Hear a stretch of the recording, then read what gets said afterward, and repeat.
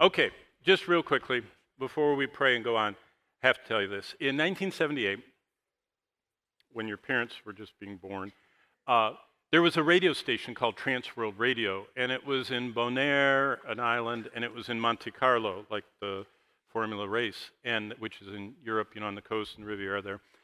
And Transworld Radio was at the forefront of getting the gospel into the world, and their studios broadcast the Bible and evangelistic messages in every language of the world, and they timed, how they bounced it in so it would go to the countries at the right time. And for decades, they'd been doing this since World War II, they kept track of everyone that responded.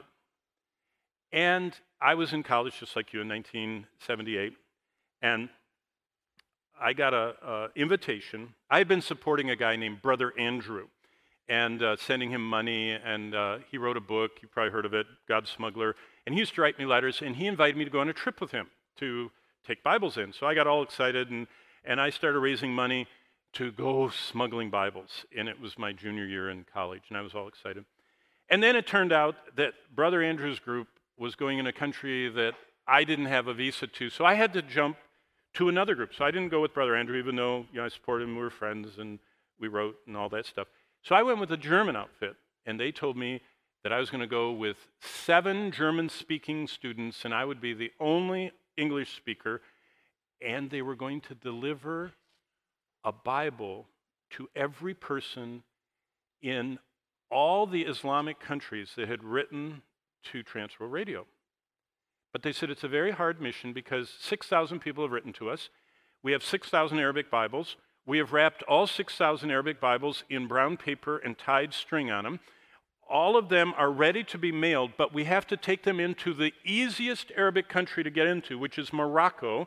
And so they said you have to go with the team and drive this trailer and this Mercedes bus with the trailer with 6,000 wrapped up Bibles inside brown grocery bags in the trailer. And they said, but you have to cross the border into Morocco where they search you, and if they find it, you will go to jail. I mean, when you're a junior in college, sounds like fun, right? Doesn't it sound exciting? And so we did.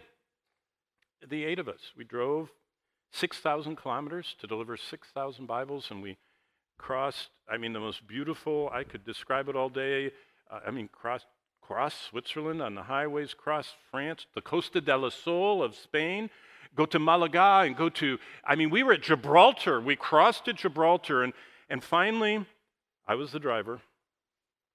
That's why I was on the team, because I was a truck driver before I went to school, and so I just was a driver, and so I drove, and had drove so much that it was fun. And I could tell you stories about that all day, but we got to the border, and we got in, and it was totally a miracle, because the Lord timed our getting there. By the way, we parked in our car with 6,000 Bibles in it, and everybody was sweating.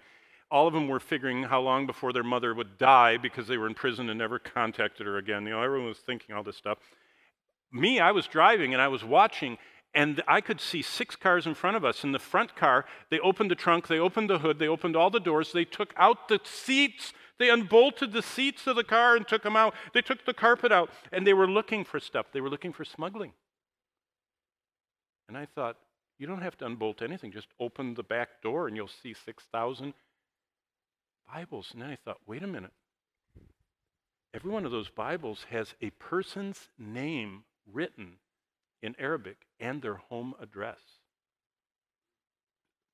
Do you realize Transworld Radio was risking every known contact in the Arab world that had any questions about Christianity? They were who thought of that, Of course, I'm a college kid. You just do what you're told. And so I was sitting there thinking, I said, Lord, if they even opened the back door, 6,000 not even saved people. Now remember I said angels don't lead churches. What do angels do? Do you remember what it says in the last verse of Hebrews chapter 1? It says, aren't angels ministering spirits who watch over those who shall be heirs of salvation? You know what one of the things angels do? They protect people that haven't gotten saved yet, that God knows are going to respond to the gospel. That's interesting. So I'm not teaching Hebrews, so I'll just say that. But I'm saying, Lord, I'm a little concerned about these 6,000 people that are going to get put in jail.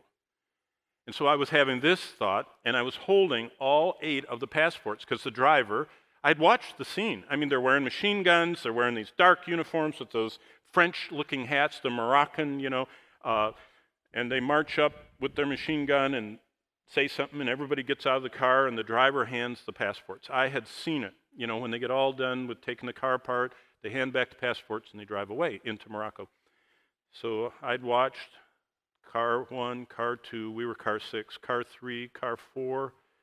By the time we got to car 5, they were sticking wires into the gas tank, trying to see if anything's floating in there that they're smuggling in. They're on rollerboards underneath the car, looking under, like at the exhaust pipes. These soldiers are doing that. And I thought, they don't have to do any of that to us.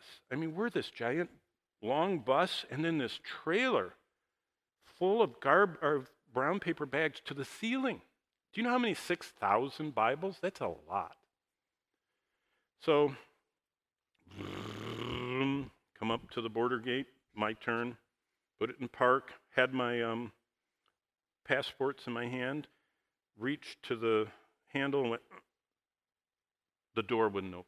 I thought, oh, they're going to think I'm resisting, inspection. So I started pushing, and it gave a little, and then I went like this, and I looked over, over the window and looked.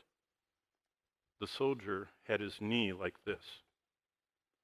He was holding my door shut. He was like this, going, so I thought, what is he looking at? And I looked over, and it was 11:59. And the second hand was going on the clock. Did you know clocks weren't digital in the old days? They actually had hands that pointed at numbers. None of you have ever seen one of those. A clock. Look in a museum. And so here's this clock. And he's looking, holding my door shut. I mean, I had the passports almost touching his face. And as soon as it hit 12, there was this bzzz, and all the soldiers and the new crew. And I'm still in the car. And the soldier gets up and he goes, you know how long a Mercedes bus is and that trailer? And he was, boy, was he crisp. He had his new uniform on. And he just said, Americans, never even let us get out of the car. We drove in. So I said, this is going to be a great trip. We're already having supernatural protection. They took 5 cars apart in front of me. And because the Lord timed us to be at 11:59, well, what about this guy? Well, Transworld Radio knew there were 6 born-again Christians in Morocco in 1978. And they said, there's one in the city of Fez, F-E-S, Fez. You can look it up on the map. Fez, Meknes, Casablanca, all these wonderful cities. And so we drove in to Fez. But they said, we can't tell you his address because if they captured you, they would kill him.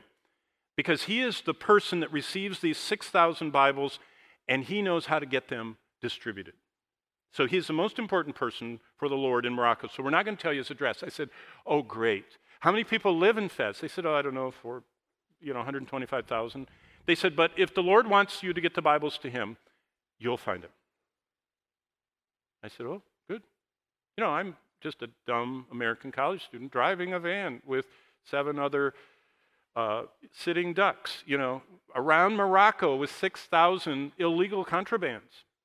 To make a long story short, instantly, and don't think this happens to everyone all the time, because it's never happened to me before, but I was driving, I said, hey, what do you guys think we should do? And one of the people said, we should pray. So we all just parked inside the country on the outside of Fez, and we prayed. And when we all had finished praying, one person said, boy, I know where we're supposed to go. I said, really? You know where he is? They go, oh. And we started driving, and all of a sudden another one says, it's that road. And so I was the driver. Do you know anything about Moroccan cities? They look like the old city of Jerusalem if you've been there yet. the roads got narrower and narrower. The buildings started closing in. And I'm the driver, and I knew I could not back up very far with that trailer behind me. And it was starting to get narrow enough that I was having them pull in the mirrors. And each person said, one by one, I'm sure we're supposed to go this way. And we'd drive a little bit, and none of them had any other piece. And finally, the last one says, I think we should go this way. And the road had gotten so narrow, we were in the souk. You know what that is? That's the central market. And we pulled into the town square, and it was my turn, because I was the 8th person. And I said, well, I have no feelings about what we're supposed to do, so I'm going to park, and we should pray again. And so we all bowed our heads in this big Mercedes bus with the trailer in front of the market. And at the instant we bowed our heads, you know what that is, the call to prayer. Morocco's very observant Muslim country. I mean, people came from everywhere. Most of them wearing the complete black, outfit. It was just like, it just looked like you wouldn't believe. It was just a wave of black outfitted people, because we had not only parked at the market, it was the central mosque of Fez. And they were all streaming by us, and they crawled over the trailer hitch. They were brushing against the trailer. They were brushing against the front of the Mercedes. And it was like a river of black humanity, black-garbed humanity. We were just all sitting there like this, when all of a sudden, a face came up to my window and went, and I looked, and this big smiling face, he said, I can't believe it, in English. He said, I was up on my knees. He said, we were parked here, mosque is here, market's here. He said, I live in the 3rd floor right there. He said, how did you know where I lived? I said, don't ask me. And he said, I was on my knees, and as I got up from my knees, I looked out, and he said, I'd been praying, and he said, Lord, if they're ever going to deliver, they're going to have to deliver during the call to prayer, because everyone will be in the mosque and no one will see them. It's the only time it will work. And he said, when I got up from my knees, he said, I saw the most obvious, gigantic, European, outfit. He said, nobody drives those into the inner city. He said, you get stuck down here. And he said, I knew it was you guys. And he said, we have exactly, 15 minutes while they're in there, all of them on their faces, and they're, on their prayer rugs and everything that they're doing in the mosque. He said, if you can get all those bags up here and leave. And we did. And I thought, what can God do with a person who loves the Lord more than their life? For a person who was one of 6 in the whole country, who was willing to go to jail and probably have his hands cut off, for bringing the infidels' Bibles in. The praying man of Morocco. Now, I don't know his name. Of course, he wouldn't tell us his name.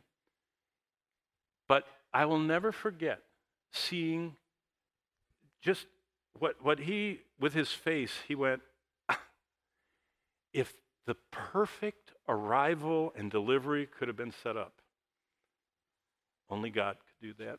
See, that is just, in my life, in 1978, was one small slice of a reminder of what God can do. And that's from someone that knows what God's plan is for the church. God's plan is for the church that we do what God called us to do and love Him more than anything else, so that He can do something with us that no one else could do, because that's what He does.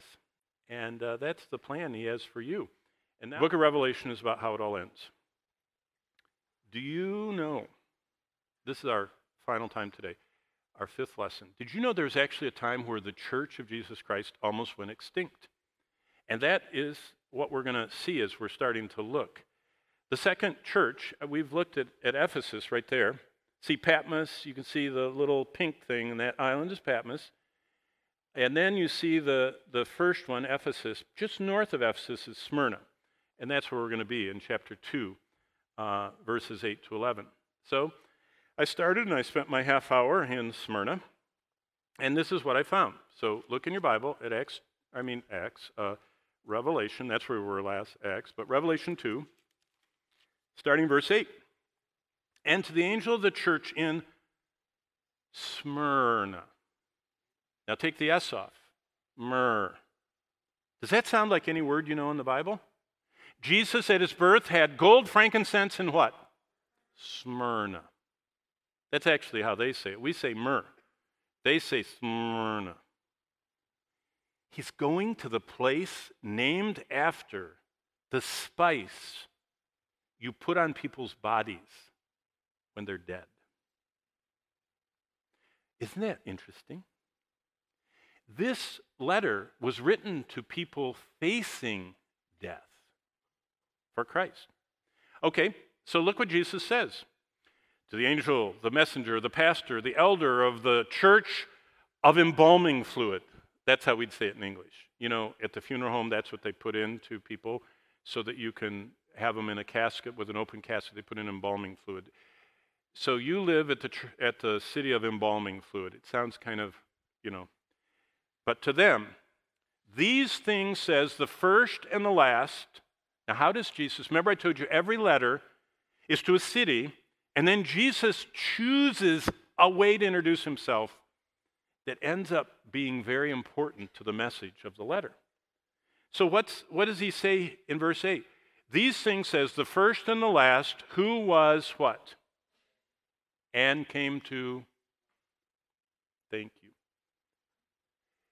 Jesus is identifying with them. What were they facing? Death. What were they hoping on the other side of death would be? Endless life. And Jesus said, hey, I did it. I've already gone through that whole thing. I even had myrrh put on me. And you're from Smyrna. Isn't that neat? Only Jesus understands all our struggles, I wrote in my journal.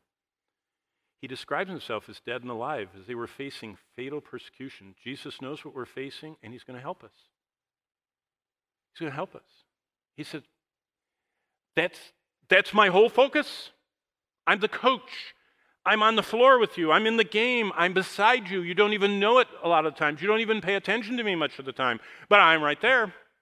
And I'm committed to making, he that began a good work, Philippians 1:6, will bring it to perfection. Jesus is going to finish what he started. He said, so don't worry. If you're going to go through all the way to death, don't worry, I'm with you. Hey, I've done 350 funerals. I love doing funerals. It's one of the greatest places to encourage the saints and share the gospel. You know what I always say? Well, we've come here to say farewell to so-and-so, but I know exactly where Jesus Christ was. And I say, in room 509 of whatever general hospital, at 7 p.m., Jesus showed up. How do I know that? Because he said, yea, though I walk through the valley of the shadow of death, through David I will fear no evil, for thou art with me. Jesus promises he's going to walk every believer. Before they go through the valley, before they enter the valley, he gets them and walks them through. So I said, you know what? Jesus showed up at the bedside of Sister so-and-so in room 509 of the hospital while everybody was over and they were doing the boards and, checking the monitors, and what they didn't see was Jesus was saying. And she sat up, the real her. The tent stayed behind. She sat up and heard for the first time the voice she knew so well of her good shepherd, and she just couldn't believe it, and she's looking around and seeing everybody in a flurry and the tubes and everything, and Jesus said, come on. And he walks us. Did you know whoever lives and believes in me, Jesus said in John 11:25-27, will never die? We don't ever die. Our body does. We don't. We don't cease to be consciously existing. We see Jesus. And he walks us through. So Jesus said, hey, I'm your greatest sympathizer. I know what's going on. Look at verse 9. I know your works. I know your tribulations. You're getting squashed. I know your poverty, but you're really rich. And I know the blasphemy of those who say they are Jews. I know you're getting verbal abuse. I know you're getting physical abuse. I know it all. I'm your greatest sympathizer. Now, if you were flying over, like this is a picture out the window of an airplane, this is Izmir. This is one of the most beautiful cities in Turkey. Izmir is what they call Smyrna of Bible times. It's still there, the whole city. In fact, you see the yellow, see the tall kind of green building, and you see the big yellow circle? That is the first century agora, forum of Smyrna. It's a park. You can go to it. In fact, if you go, all of you that have been on the Seven Churches tour of Turkey, that you were there inside that yellow line. But you know what this second church, the message is? How does God want us to respond to fear, pain, and struggles, especially when they appear are going to be fatal? Well, if you go inside that circle, so I'm taking you on a tour. By the way, I love doing this. I've taken 2,500 people to the lands of the Bible. I love doing that. In fact, today, I'm taking 467 people through the lands of the Bible. Today, I'm doing it because every week I release another segment on YouTube, and they actually go with us through this place. So I'm going to take you through Smyrna right now. You're right now, as you're looking at that picture, you're walking through the arched way into the agora, into the forum, into the marketplace, into the heart of Smyrna, of Christ's time, of Revelation 2, 8 through 11 time. Why are we bothering to do that? Because it helps you understand the message of this letter. Smyrna was one of the early adopters of the worship of Domitian. Remember Domitian? I told you he built the largest place. In fact, one of these days, if I get enough time, I was just teaching a group, and I took them to Domitian's palace, and I talked to them, and someone captured it on their cell phone. If I can find it, I'm going to show it to you one of these days, so you can actually be in Domitian's house. But Domitian wanted to be worshipped as a god, and so he offered to the provinces favors if they would force the citizens to bow to him. So he sent all these busts of himself, a statue, and they would put it in the agora. And so Smyrna agreed to do it. They wanted whatever, it's kind of like in our Congress, if you'll go along with it, they'll build a park in your town, all these perks that taxpayer money goes to. Imperial money went to everybody that adopted emperor worship. And so the leaders of Smyrna did it, and all it involved was bringing the town people in a narrow single file into the agora, and right there on the right, there would have been the city clerk, and the city clerk had the roster of all the Roman citizens, and all the Roman citizens had to walk by. You told them their name, they found your name, they put a check mark, and next to the city clerk was a little tiny bowl. Now imagine how many people lived in Smyrna? Thousands. So can you imagine how long the line was? And so you would be in this line, and no one actually could see what you were doing because they're all behind you. And you walk up there to the city clerk, and the city clerk would ask you your name, they'd check it off, and you'd reach your fingers into a little bowl of incense. And next to the clerk was a little oil lamp with its flame going. And all you had to do is take the incense, you pinch the little powder, and just go like that. And it would, the incense powder, when it hit the flame of the oil lamp, would go, like little flaming sparkles, like, put sugar over a flame and it'll burn, It's the same thing with incense, and a little puff of smoke. And the soldier standing there, the centurion, the legionnaire, would hand you a little tiny slip of paper. It was called a libelli. It was a certificate that you were legit, a good emperor-worshiping citizen. Nobody said anything. Domitian was right there. You were offering worship to him. You were saying, I worship you, you're a god, or you were saying, you're a dummy. But you didn't say it out loud, you just did it because you wanted to get that slip. If you didn't do it at that moment, they cuffed you. You were not good. And you went to jail, didn't know if you'd ever see your family. They ended up burning the pastor of Smyrna, who was 86 years old, because he wouldn't do it. They burned him at the stake. Hey, everybody's standing behind me. Nobody can see what I'm doing.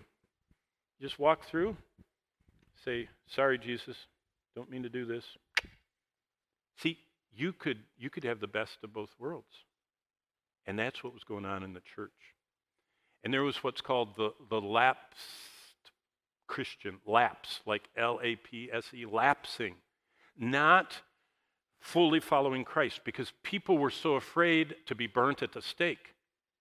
So that's why Jesus said, don't fear those things which you're about to suffer.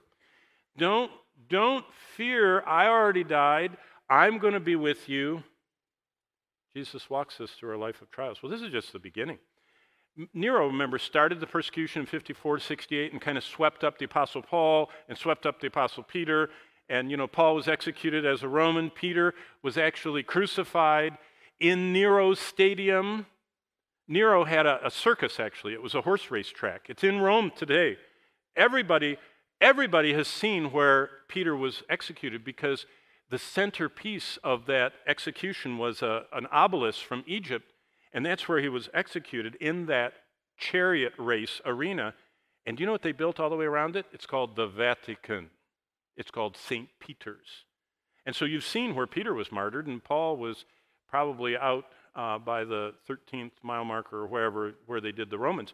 Domitian now is the second big persecutor. He's the one that exiles John. But look, Trajan, Marcus Aurelius, that's the one that... gladiator movies about Marcus Aurelius, and Septimus Severus, and Maximus, and Decius, Valeria Aurelian. But then we get the worst one. And that's when Christianity almost got to the end. I call it the near extinction of Christianity. Nero started it. He was sporadic. Nero had problems. He murdered his own mother. He murdered his wife. Historians tell us when he was a little kid that he got a frying pan. He was rich. He was one of Augustus Caesar's, relatives, so he was very wealthy. He would have street urchins collect flies for him. He would hold the fly, pull its wings off, and drop it in the pan and see how long it could run around the pan over the fire before the fire killed it. That's what he did as a child. He liked to hurt things. He bought big sandals and had spikes on it, and when his wife was expecting and he didn't like her, he kicked her to death. And you couldn't touch him. He was the emperor. So, he was bad. Domitian was a calculated killer. Then we get to Diocletian. He was an engineer. In fact, I've never watched one, but the most famous cable thing, it was called, I think, Game of Thrones or something, was the castle thing was filmed. That's Domitian's palace. It's on the coast of the Adriatic Sea. His palace became a whole city on the coast that they make movies in. But Diocletian started the most complete persecution of the church. He did three things. He was an engineer. He was great at doing things. He fixed all of Rome's sewers. He fixed the water. He fixed the bathhouses. And then he heard about the Christian problem. He said, in fact, he's the only emperor that retired. Every other Roman empire either died of dissipation, was assassinated, or died in fight. Diocletian never lost any battles, never died in a fight. No one wanted to assassinate him. He was such a good emperor. And he wasn't dissipated. He was an engineer. Those engineer accounting types, they're very, methodical. And when he got all done, he retired and went to Dubrovnik, that city where the castle is.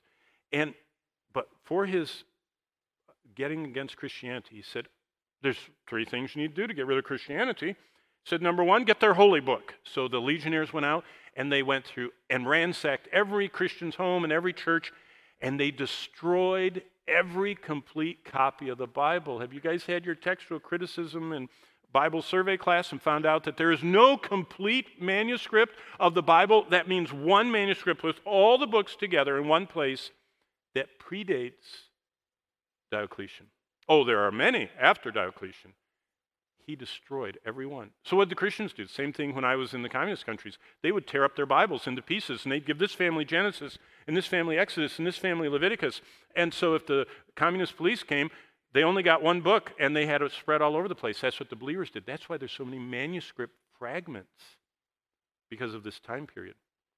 So he got rid of all the Bibles. He didn't really, but he thought he did. Then he said, we are going to destroy every place that has a church meeting. And so any house or any building the church met in, the Roman legionnaires destroyed them under Diocletian.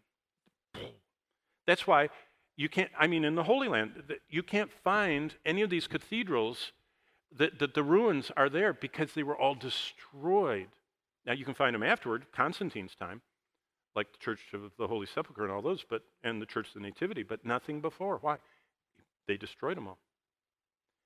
But the last thing, he said, we're going to get rid of every pastor, every one of those messengers in Christ's hands. And they did. They either imprisoned them or killed them. It's the closest the church ever got to extinction. And all of you know what happened. As they were marching them out, this is one of the artists, of the arena, the Colosseum, which is built over Nero's lake. They would march these people out there, and they'd say, if you don't renounce Christ, lion, eat you. And those legionnaires would watch men, women, children, defenseless, torn to shreds. And they would die singing, they'd die looking up, praying, and they had this supernatural peace. Wow. What did Jesus say is going to help them do that? Well, he says, look at verse 8. Hey, I'm the first and the last. I was dead and I came to life. You're sharing in my sufferings. What did, do you remember what Paul said in 2 Timothy 3:12? Yea, all that are godly in Christ Jesus. Is that second or first? I might have a typo here. 2 Timothy 3. Oh no, it's right. 2 Timothy 3:12. Yea, all that are godly in Christ Jesus shall suffer persecution. Not some, all. You know, it's interesting if you read the whole letter to the Smyrnians, he doesn't promise they'll escape with their lives. We love the happy ending movies where at the last minute they get rescued. Jesus said, be faithful unto death and I'll give you a crown of life. Look what he says. He who has an ear, verse 11, let him hear what the Spirit says to the churches. If you overcome, you'll not be hurt by the second death. Back up to verse 10. Don't fear any of those things that you're about to suffer. The devil's going to throw some of you into prison. You're going to be tested. You'll have tribulation 10 days. Be faithful until death. I'm not going to rescue you. And I'll give you a crown of life. Wow. What's the lesson? I wrote in my journal. Throughout history, God has used the persecution of his church to advance the gospel. What did the Lord want them to do? Number one, in verse 10, Jesus said, do not fear. Do you know what the most repeated negative prohibition in the Bible is? What does God say? Don't do that most. Fear not. That's the most repeated negative prohibition in the Bible. Fear not, fear not, fear not, fear not. Why? Because God has not given us a spirit of fear. That's what Paul told Timothy. So what's the realm of fear? Who runs the fear realm? Satan. And see, when we can get paralyzed by fear, when we live in fear, that's what's so wrong. It seems like Christianity, none of you are old enough to remember, but we went through this Y2K thing. It was called Y2K. And all the Christians thought the world was going to end. And so what did the Christians do? I don't mean all of them. I mean a vast majority of them. Well, I was pastoring in Oklahoma, and I know what a lot of people did. They bought way out in the country places. They stocked them with diesel and generators and enough grain to feed 200 people for 400 years. And they dug wells, and they had gold and machine guns, and you wouldn't believe the stuff. I visited some of these places. In fact, I lost a dear friend because he invited Bonnie and me to come with our 8 little children and come to his compound. But he said, once you come in on Thanksgiving, you can't leave until Y2K is over. I said, wait a minute. I said, if Y2K, you probably don't even know what Y2K was. They said all the computers at once were going to turn off, and the electricity would stop, and the water would stop, and every plane would fall out of the air, and the world would end. And I thought, wait a minute, I've already read about this in the Bible, and what we're supposed to be doing is running out there and trying to lead as many people to Christ as possible. How can you lead them to Christ if you're in your compound with machine guns to keep them out? And we lost that friendship. And they did go to their compound. And they did drop off the radar. And no one knew where they were. And they survived Y2K. But they lived in what Jesus most often tells us not to live in: fear. Don't fear. So, make a choice to stop fearing. Jesus understands that Satan uses fear, 2 Timothy 1:7. God doesn't give a spirit of fear. So Jesus shares the most repeated negative prohibition: fear not. Why? Because Jesus goes on to say the devil can cause bad things to happen in our lives. God knows how much we can endure. You see, we learn that in Job. Do you remember Job 1 and 2? I'm sure you've already covered the book of Job. Job 1 and 2 is one of the greatest passages on the cosmic battle going on. And if I was teaching the book of Job, I'd tell you all about things Satan can do. Satan can affect the weather. He sent a tornado and destroyed the home where Job's 10 kids were. It says a wind came out of the woods and destroyed the home. Who did that? Satan. Satan sent fire from heaven and destroyed Job's servants and the flocks. Satan can bring fire down from heaven. How do we know that? Read Revelation when you read it this week as your assignment. You're going to see that the false prophet can call down fire anytime he wants, and Satan can send fire. Do you know what that means? Signs and wonders don't just come from God. Remember how Moses said if someone does a sign or a wonder, don't believe them unless what they say aligns with the Bible? This is the proof, not the sign, not the wonder. This, the Word of God. Jesus limits Satan's harm to us. But Jesus asks us if we would be willing to lose our earthly temporal life in exchange for permanent heavenly life. Now remember, it's kind of like the whole argument. I do a lot of Q&As. I love doing Q&As where people ask questions and I show them from the Bible how to answer that. You know what one of the big ones is cremation okay or not? That's a big question. In fact, I think I know the top 100 because I've heard them. Questions. Do you know what cremation is? Cremation is rapid rotting. Human bodies rot. You know, they decay.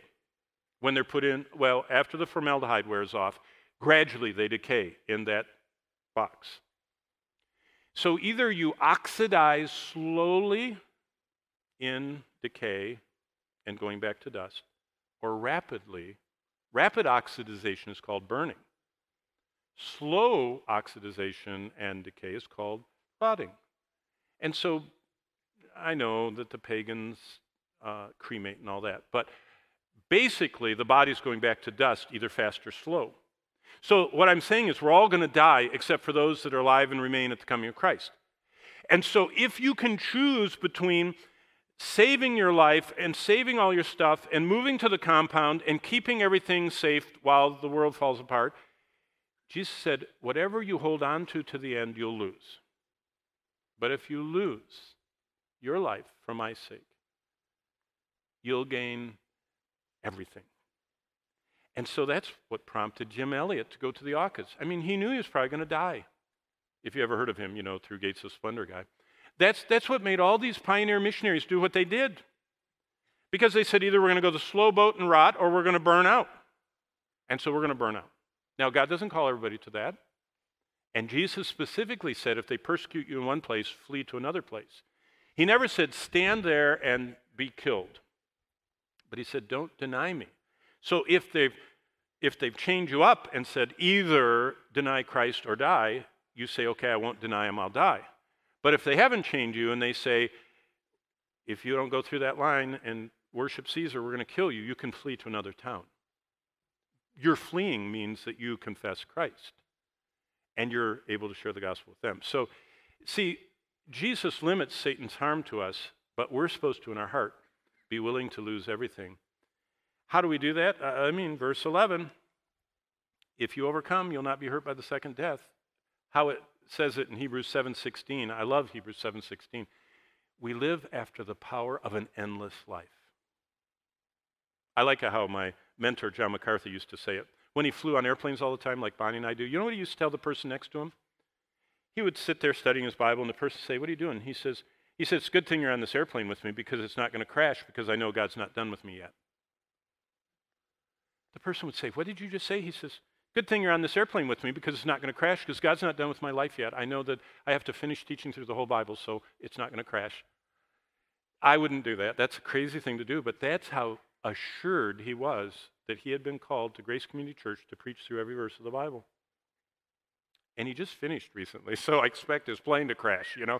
But, what's amazing is that we live after the power of an endless life. We will live forever.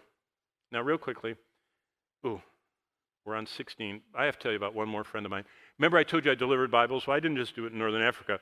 Another summer in 79, I led a whole team from my college, Bible college. I recruited kids, and Bonnie was actually in the chapel, and I was asking kids to go on this team with me.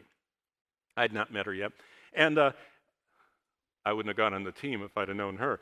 But I got this team, and we took 50,000 Bibles into Behind the Iron Curtain. One trip, I'll tell you about one trip. We would load them into these vans. These were more sophisticated. They actually had a movable floor.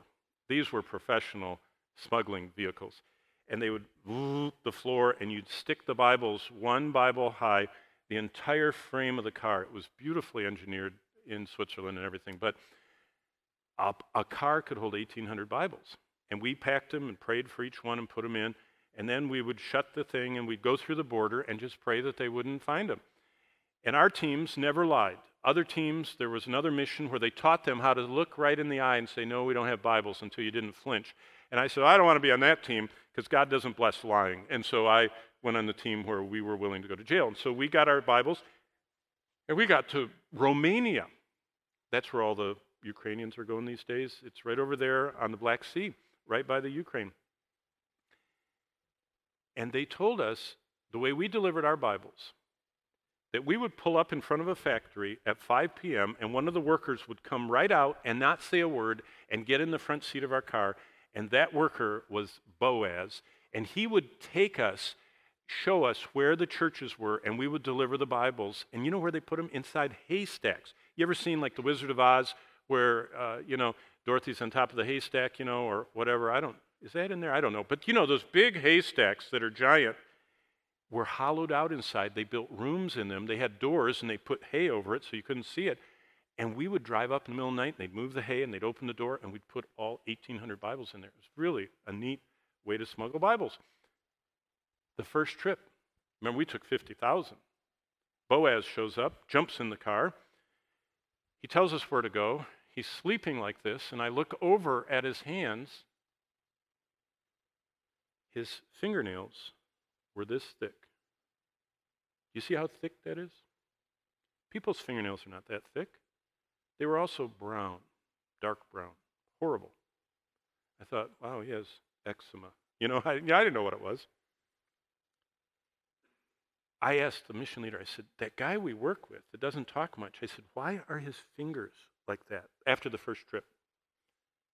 He said, oh, you don't know Boaz? I said, no, I don't know Boaz. He said, oh, he gets caught all the time. He said, only they don't kill him. The police know he helps us, so they tie his hand on a bench, so just his fingers are sticking off. And the police chief takes a block of pine wood with his jackknife and makes slivers. And then he comes and he jams them underneath these sharp, pine, thin, like toothpicks. He jams them under every fingernail. And then he pops out his lighter and he lights them all. And they burn. And it ruins your fingernails. It hurts too. And they said, that's what they do to him. And I said, they've done it before? Oh, they said they catch him every year. I said, and he goes through that every year? Have you ever gotten one tiny pine needle under your fingernail? Or anything? It really hurts. We pulled up in front of the factory the next day. We reloaded our car. We pulled up. Boaz gets in. I just about wanted to kiss that hand of his. I thought, I've never met someone whose faith in Christ overcame their fears. By the way, that summer, they stopped doing that to him. The next time we came, he didn't come out. They tied him to the bench, this time with his feet out, and they took a rubber garden hose, and the police chief had his entire crew whap the bottoms of his feet with the garden hose. Do you know what happens if you hit the bottoms of your feet so long? It does something to your nerves where you no longer can stand up. And so it crippled him, the damage to the bottoms of his feet. We came back another year. I couldn't believe when I pulled up in front of the factory. Boaz. You see, his faith in Jesus Christ, believing that he could trade the temporal for the eternal, made him like the people of Smyrna. He said, life is camping. It's uncomfortable. You ever camped? You know, it's damp, and there are bugs, and if you don't have one of those nice, neat mats, it's bumpy and smoke. You ever been outdoors and it rains? It's horrible. You endure camping because heaven is home. Wow. Okay, we only have a few minutes to introduce the next church, which is Pergamum. It's in chapter 2. We're going to start in verse 12. By the way, that's what it looks like if you went there today. This is the main Cardo, and you can see the columns going up along that ridge, and you can see, oh, that's the incredible theater that's at Pergamum. And where those two trees are, to the right of the theater, is where the seat of Satan is. It's an altar that's actually in the Berlin Museum. So we would look at that. But do you know what the problem of Pergamus was?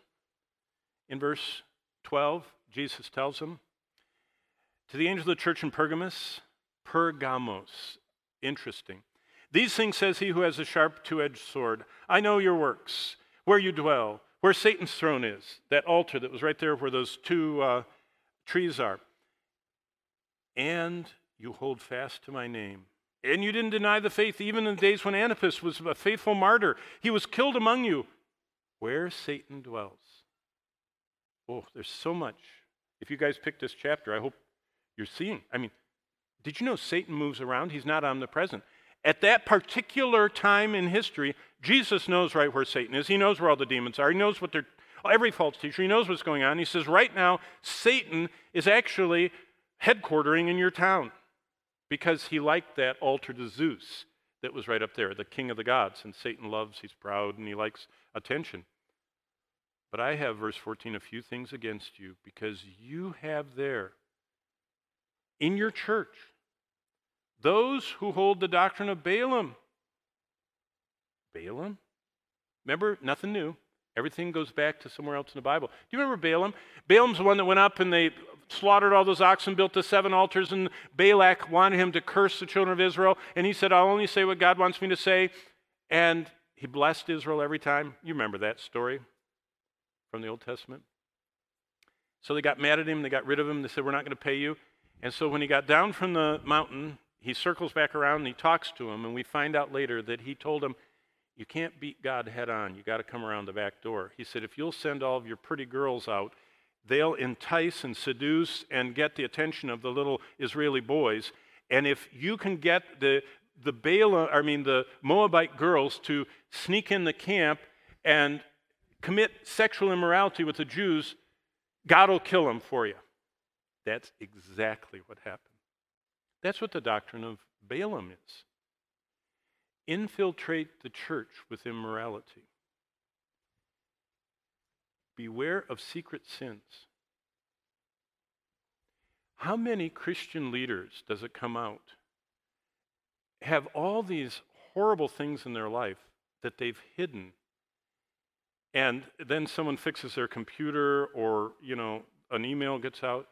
Did you know the church has a lot of the doctrine of Balaam in it, where Christians allow secret sins to creep into their lives? What happened? Well, believers compromise Christ's call to personal holiness. They got comfortable around sin.